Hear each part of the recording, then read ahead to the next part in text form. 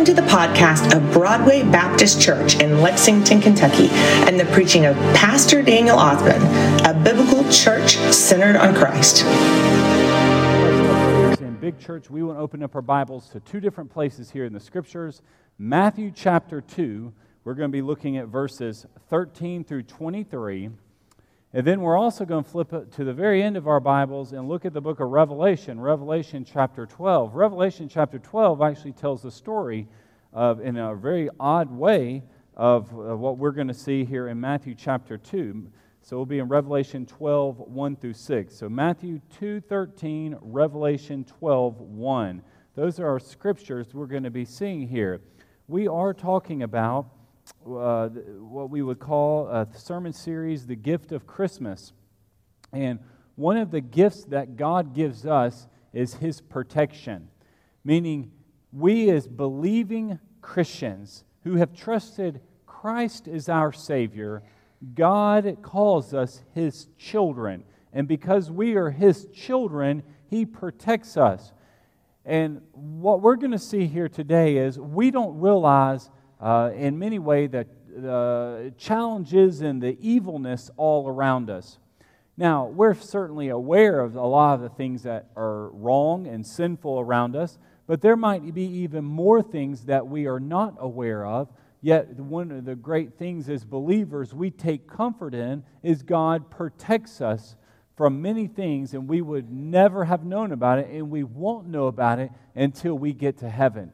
So God's protection is something of a blessing, a great blessing that the Lord gives and surrounds His children with.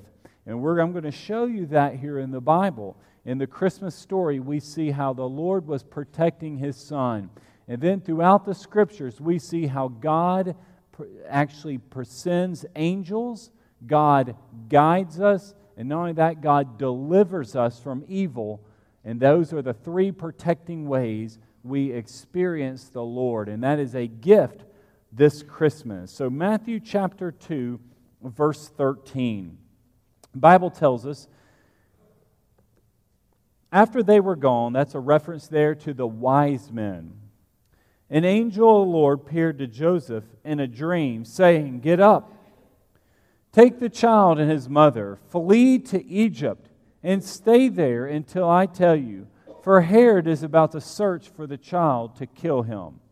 So he got up, took the child and his mother during the night, and escaped to Egypt. Egypt was about 100 miles west. And you're going into Africa when you go into Egypt. Egypt in the Bible was always a place you didn't want to be. It was a place of bondage. It was a place of slavery. It was a place that sometimes you had to go there, but you really didn't want to be there. Because sometimes in our life, we find ourselves that we have to do things that you really don't want to do. And if you were choosing things in life to do, it wouldn't be one of those things. But for a variety of different reasons, sometimes you and I, we have to go to Egypt. What does that look like today? Going to Egypt is having a difficult conversation. You're having to address things in your family, maybe with your spouse or with a child or a grandson.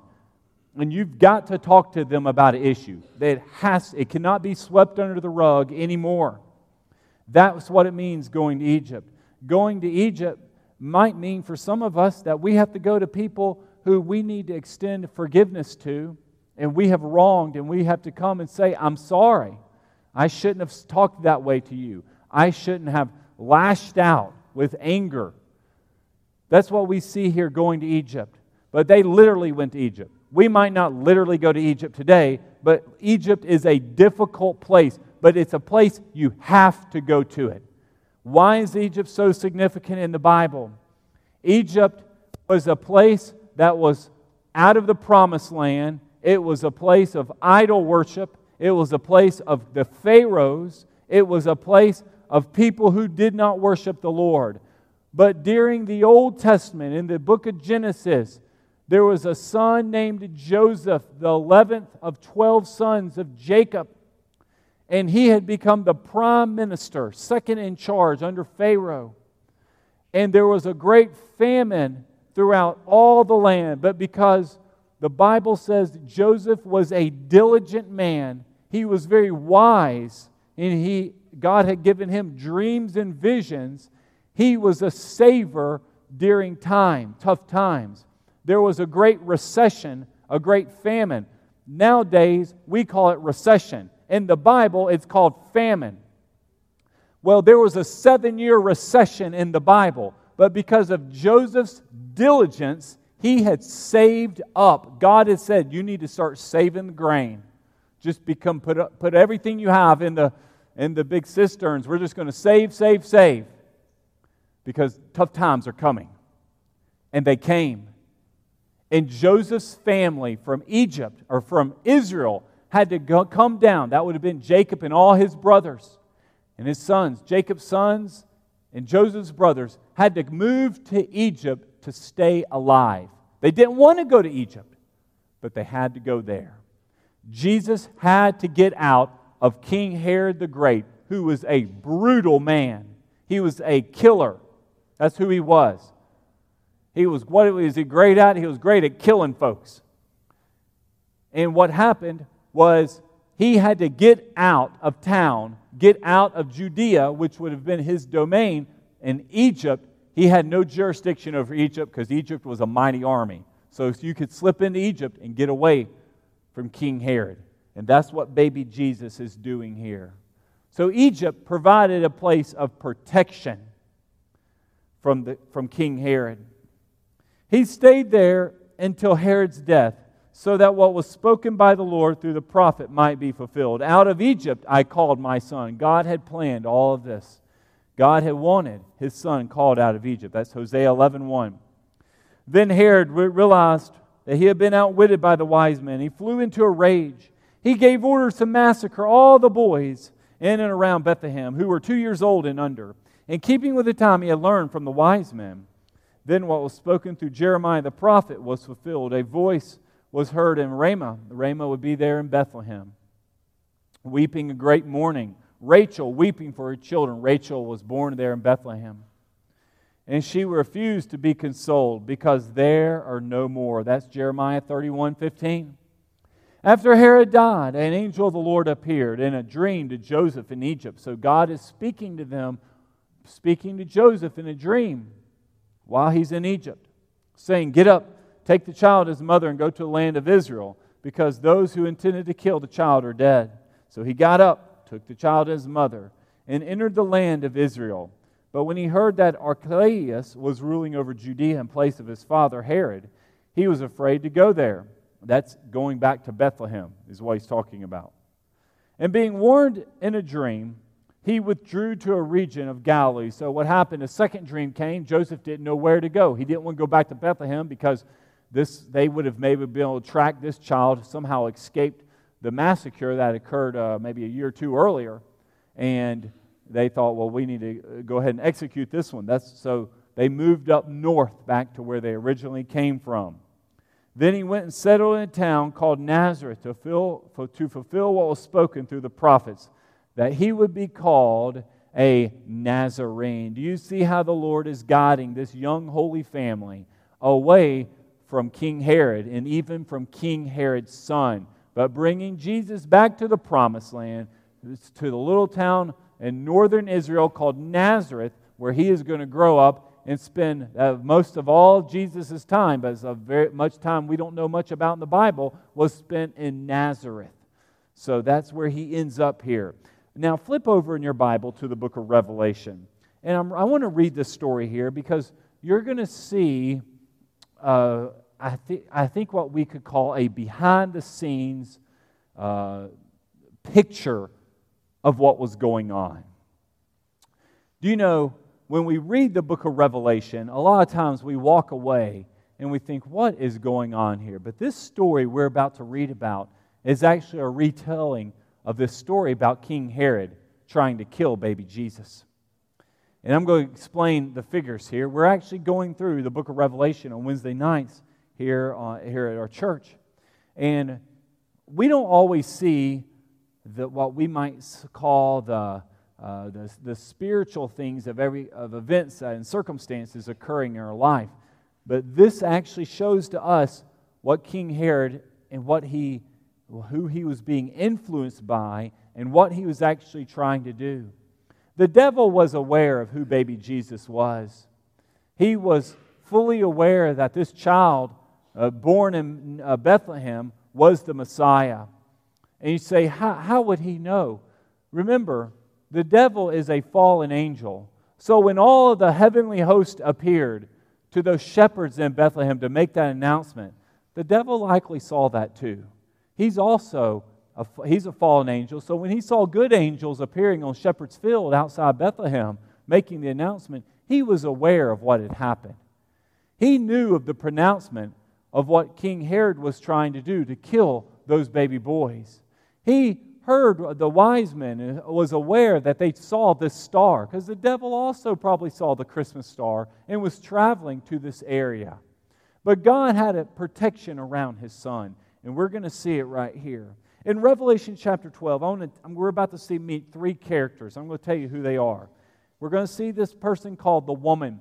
The woman represents Israel. Israel in the Bible is God's chosen people. It started with the call of Abraham. Well, actually, he was called Abram. He was from the land of the Ur of the Chaldeans, which is in current day Iraq, which later on it became Babylon in Bible times. He was a nomadic shepherd whom God called and says, Abram, I'm going to make you into a great nation. You see all these stars? These are going to be your children.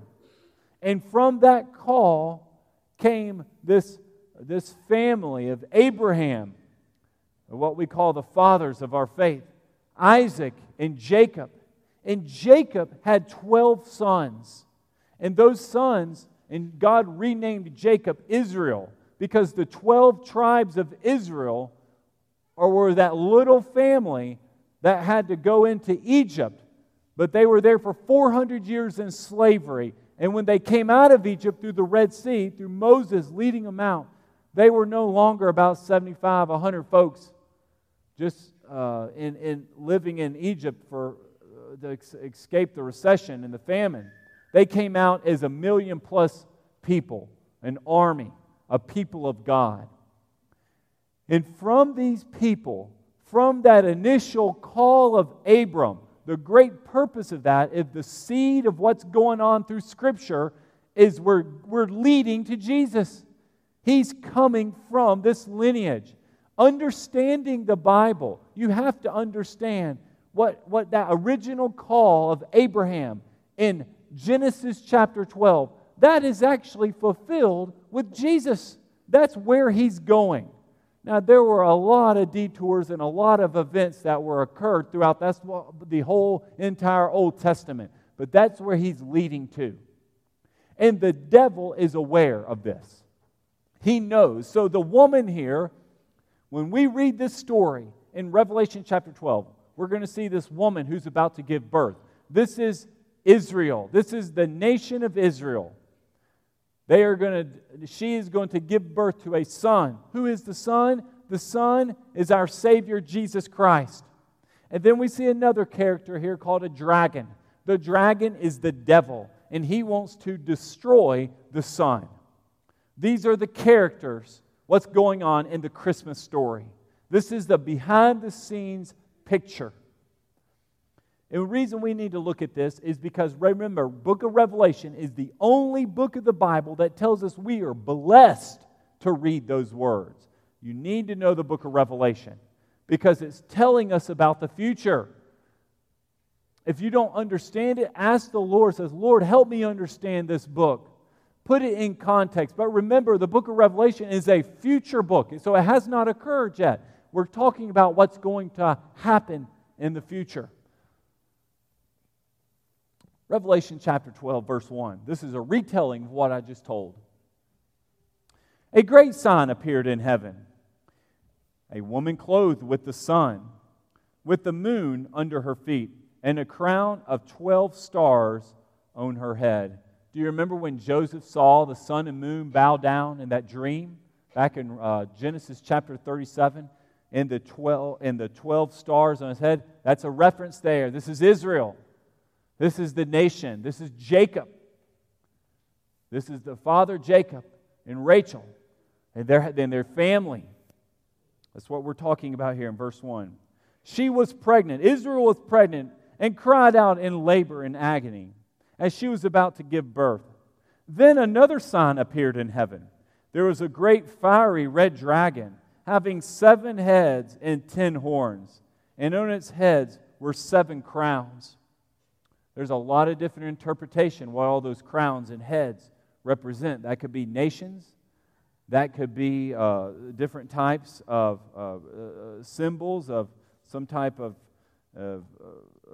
kings coming together. We just don't know. Its tail, this is a reference, though, to the devil. Its tail swept away 1/3 of the stars in heaven and hurled them to earth. We know from the book of Isaiah, chapter 14, that the devil, where did he come from? He was a prideful, fallen angel. His name was Lucifer. He wanted to be like God. And the Bible says that God cast him out of heaven because of his pride, and he wanted to wage war. He rounded up other angels to fight against God. This is out of Isaiah chapter 14. You can go this week and read it. You write it down today. Come and read this story. And that verse there in verse 4, his tail swept away 1/3 of the stars in heaven. Those are probably demons. That meant in this rebellion against the Lord, somehow Lucifer rounded up 1/3. He got some followers for other angels, and they rebelled against the Lord. And they were cast out of heaven. So Lucifer wasn't the only one. This 1/3 are what we would consider demons here on earth today. Understand, it says, hurled them to the earth. This is the demonic that's here today on earth. And the dragon, that's Satan, he stood in front of the woman who was about to give birth. Now, what does this mean? Who was trying to kill baby Jesus? Who was eagerly awaiting the birth of this child? King Herod was. King Herod's the one who's trying to kill the child in Bethlehem. And the dragon stood in front of the woman who was about to give birth, so that when she did give birth, it might devour her child. She gave birth to a son, a male who is going to rule all nations with an iron rod. And look what happened. Her child was caught up to God and to His throne. That means he escaped the death of King Herod. The Lord protected baby Jesus. And He did this by moving him to Egypt during his birth. Meaning there was a sense of protection that was made. The woman fled into the wilderness where she had been a place prepared by God. The wilderness could be Egypt there. To be nourished there for 1,260 days. That's 3.5 years. Now, we do not exactly know how long Jesus was in Egypt, but what we see here is God protected little baby Jesus and this young holy family away from King Herod from being devoured.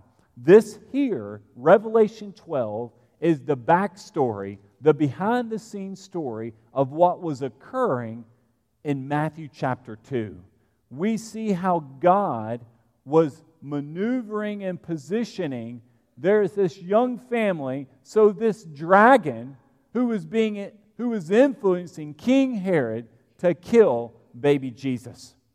And King Herod was a great killer, and he was greatly influenced by the demonic.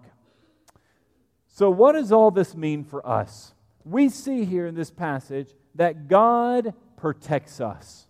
We have a Lord that sends His protection, and we rely upon that daily, I believe. And I'm going to quickly show you 3 areas here in our Bibles and how God protects us today. And the first one is going to be very interesting. But we see God sends angels. And the Bible tells us this in Psalm 91. Psalm 91 verse 11 says, "For He will give His angels orders concerning you, to protect you in all your ways." Meaning God sends His angels. He orders His angels to make sure we're protected. What's interesting about this Bible verse, when Jesus was being tempted in the wilderness, Do you know which verse the devil used to quote to tempt Jesus? It was actually this verse here. He says, why don't you throw yourself off this cliff? Because the Bible says this verse, Psalm 91:11, was actually quoted by the devil. He quoted it. He quoted this verse to Jesus. He says, you know, your Bible says God will send His angels concerning you to protect you. So why don't you just go out and test Him? So just because this Bible says, our Bible tells us that God's going to send His angels to protect us, that doesn't mean we test and tempt God to see if it was really true. Angels are God's special agents. They are divine beings that we cannot see, but they exist. They exist for our benefit. They exist to serve the Lord. They are not people. They do not procreate. They do not multiply. They work for the Lord. And the Bible actually tells us in Hebrews 13:2 that there are angels all around us and we're not even aware of it. We can't see it. They live in a different dimension, the Bible says. Hebrews 13:2 says, don't neglect to show hospitality, for by doing this, some have actually welcomed angels as guests without knowing it. Meaning you could actually speak and greet to a person whom you think is a person, but is actually an angel.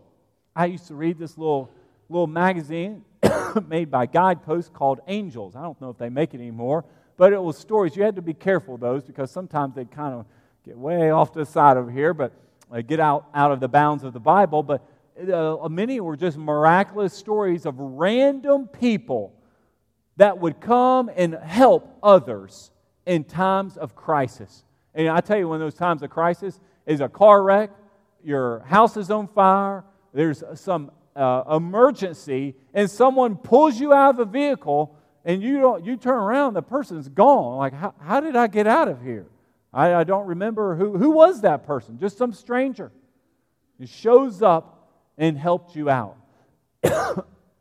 And we have to be careful when these type of things happen, and even studying this. We don't need to be fixated on angels. We have to accept the fact that God does have angels. He sends angels. We do not worship angels, but they're a reality. God's used angels all throughout the Christmas story to direct His holy families, to speak to Joseph in a dream, to guide this young family of where they need to go.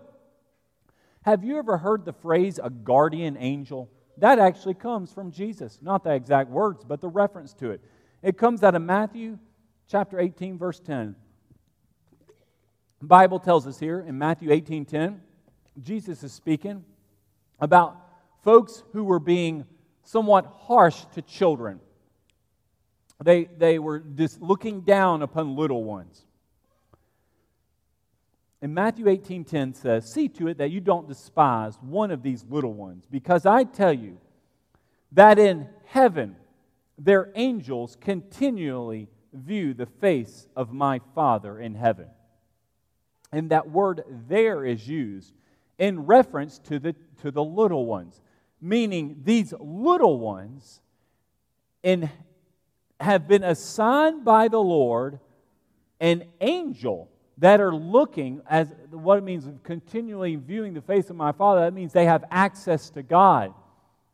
That means the ones that you look at as maybe they don't understand the gospel, or you're frustrated with small children, or whatever your challenge is, you believe, you forget to see that this person is created in the image of God.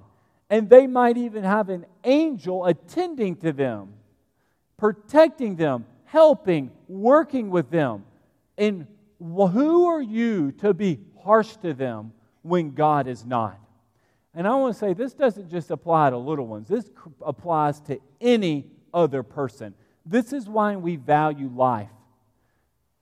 Jesus says, don't despise, don't look down upon others, because they are created by God and for God. And they could even have angels around them. That is where the phrase, a guardian angel, comes from. God could be using angels to protect us, and we're not even aware of it. Only the Lord knows. Now, we as Christians don't need to get hung up and caught up on angels. We worship the Lord. We are saved by the blood of Jesus. We likely will never see an angel ourselves. You might not physically see an angel. You might see someone who takes the form of an angel, but then they're gone, and you think, what happened there? But we just need to accept it that God sends and uses angels for our benefits. Number two, how else does God protect us during Christmas? God, the Bible says, He guides our steps. That means that we're very busy. There's lots of things. We have decisions we have to make, and many times we don't know where to go, what to do. And the Bible tells us He guides our step in Psalm 37, verse 23 and 24. He says, a person's steps are established by the Lord, and He takes pleasure in His way, meaning God will actually establish, He will direct you where you need to go. If you are at a crossroads, you're thinking, God, what do I do? Where do I go? Who do I talk to? What path do I take? You can seek and ask the Lord, and He will show you, the Bible says. Though he falls, he will not be overwhelmed because the Lord supports him with His hand. Meaning, even if you fall and you stumble and you make a wrong decision and we go down the wrong path, the Bible tells us we're not going to be overwhelmed because He will pick us up. He will support us. He will make sure we're steady. That it's the steady, guiding hand of the Lord. The Lord guides us. That is a way the Lord protects us. Listen, protection is not going to come through just a security camera and buying a bunch of guns. Protection ultimately comes from the Lord. You know, most families, it's not external people who come in that destroy homes. They're destroyed from within. It's within your home. It's the stuff coming on the TV and the internet and the bickering and the fighting inside your home. That's where the destruction comes from within. And we trust the Lord, and we want Him to hold us up and to guide us, especially during Christmas time.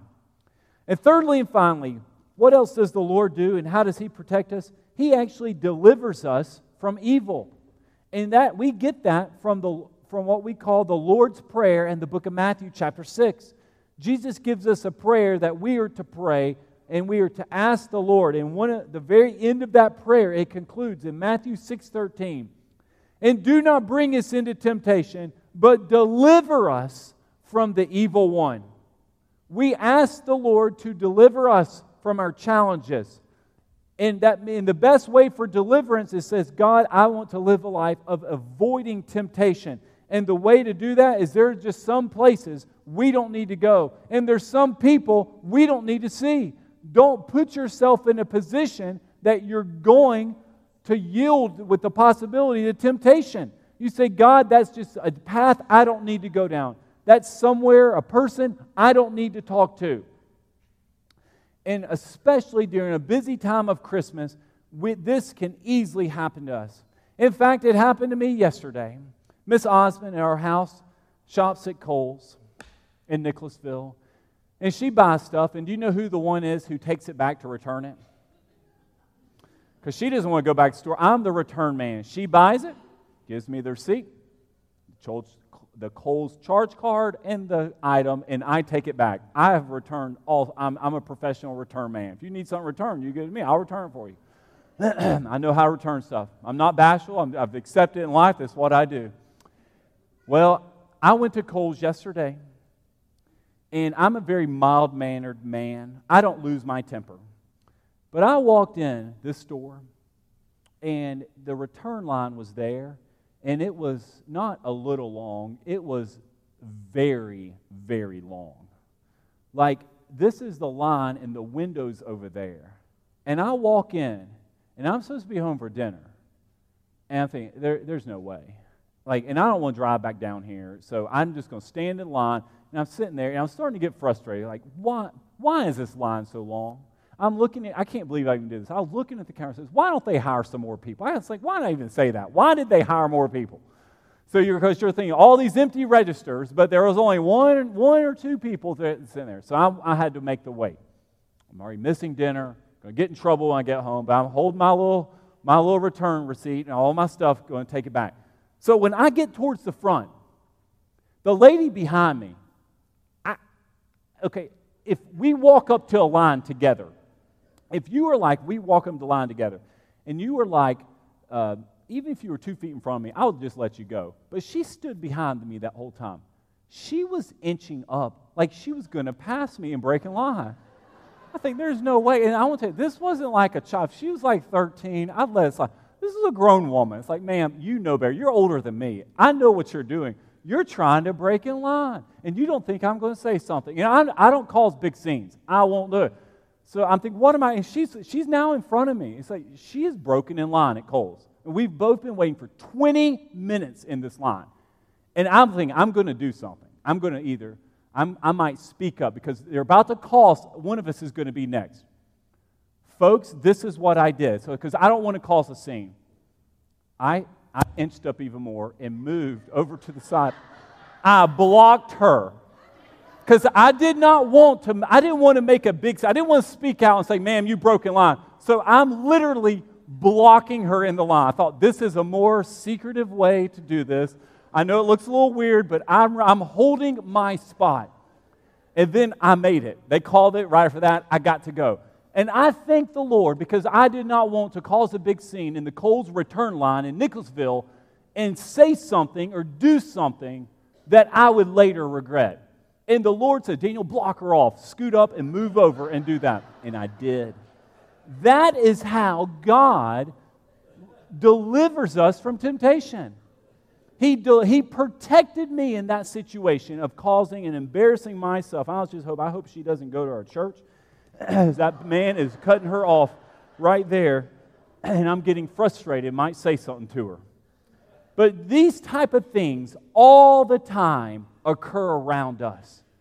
And I believe the Lord actually will give us a path, give us a direction, so folks, we don't sin. So we don't find ourselves constantly having to go to the Lord and say, Lord, I've made a mistake. I've sinned. I shouldn't have said that. It's better for us to follow the Lord's leadership than constantly have to go back to people saying, will you forgive me? Well, I'm sorry for what I did. I spoke out of turn. I raised my voice. I was angry at this situation. We have a God who delivers us from evil. And the way He does this, I believe, is He protects us and shields us from even allowing it to occur. That's why in the Lord's Prayer, He says, and do not bring me into temptation. I don't even want to go down the road of temptation. Because if you go down that road, you keep going down the road of temptation, one day you're going to yield and you're going to give into it. And we have a God that protects us and will not allow us to do that. That is our great Lord. So tying all this together, how does God protect us? Through His angels. We don't see them, but they are there. God also, He guides our steps. And thirdly, in many ways, most importantly, He delivers us from evil. He did it to this young family, Mary and Joseph, and He led them into Egypt. And then they brought them back to the promised land. This morning, I'm going to encourage you, this Christmas season, we're 2 weeks away. I want you to be dependent upon the protecting power of the Lord. If you are at a crossroads, if you have some big decisions or some difficult conversations you're going to have with some of your family members, you ask the Lord, God, guide my words, guide my steps. He did it with Mary and Joseph, and He could do it with you. I want to close us with a prayer. So let's bow our heads and pray. God, I pray for all the folks here this morning. I pray that they will trust upon You on Your protecting power. Lord, You are one that shields us. You forgive us. You deliver us. You use angels. You guide us. There's many different ways that Your protecting and guiding hand is upon us, just like Mary and Joseph. And Lord, it's something we can't take for granted.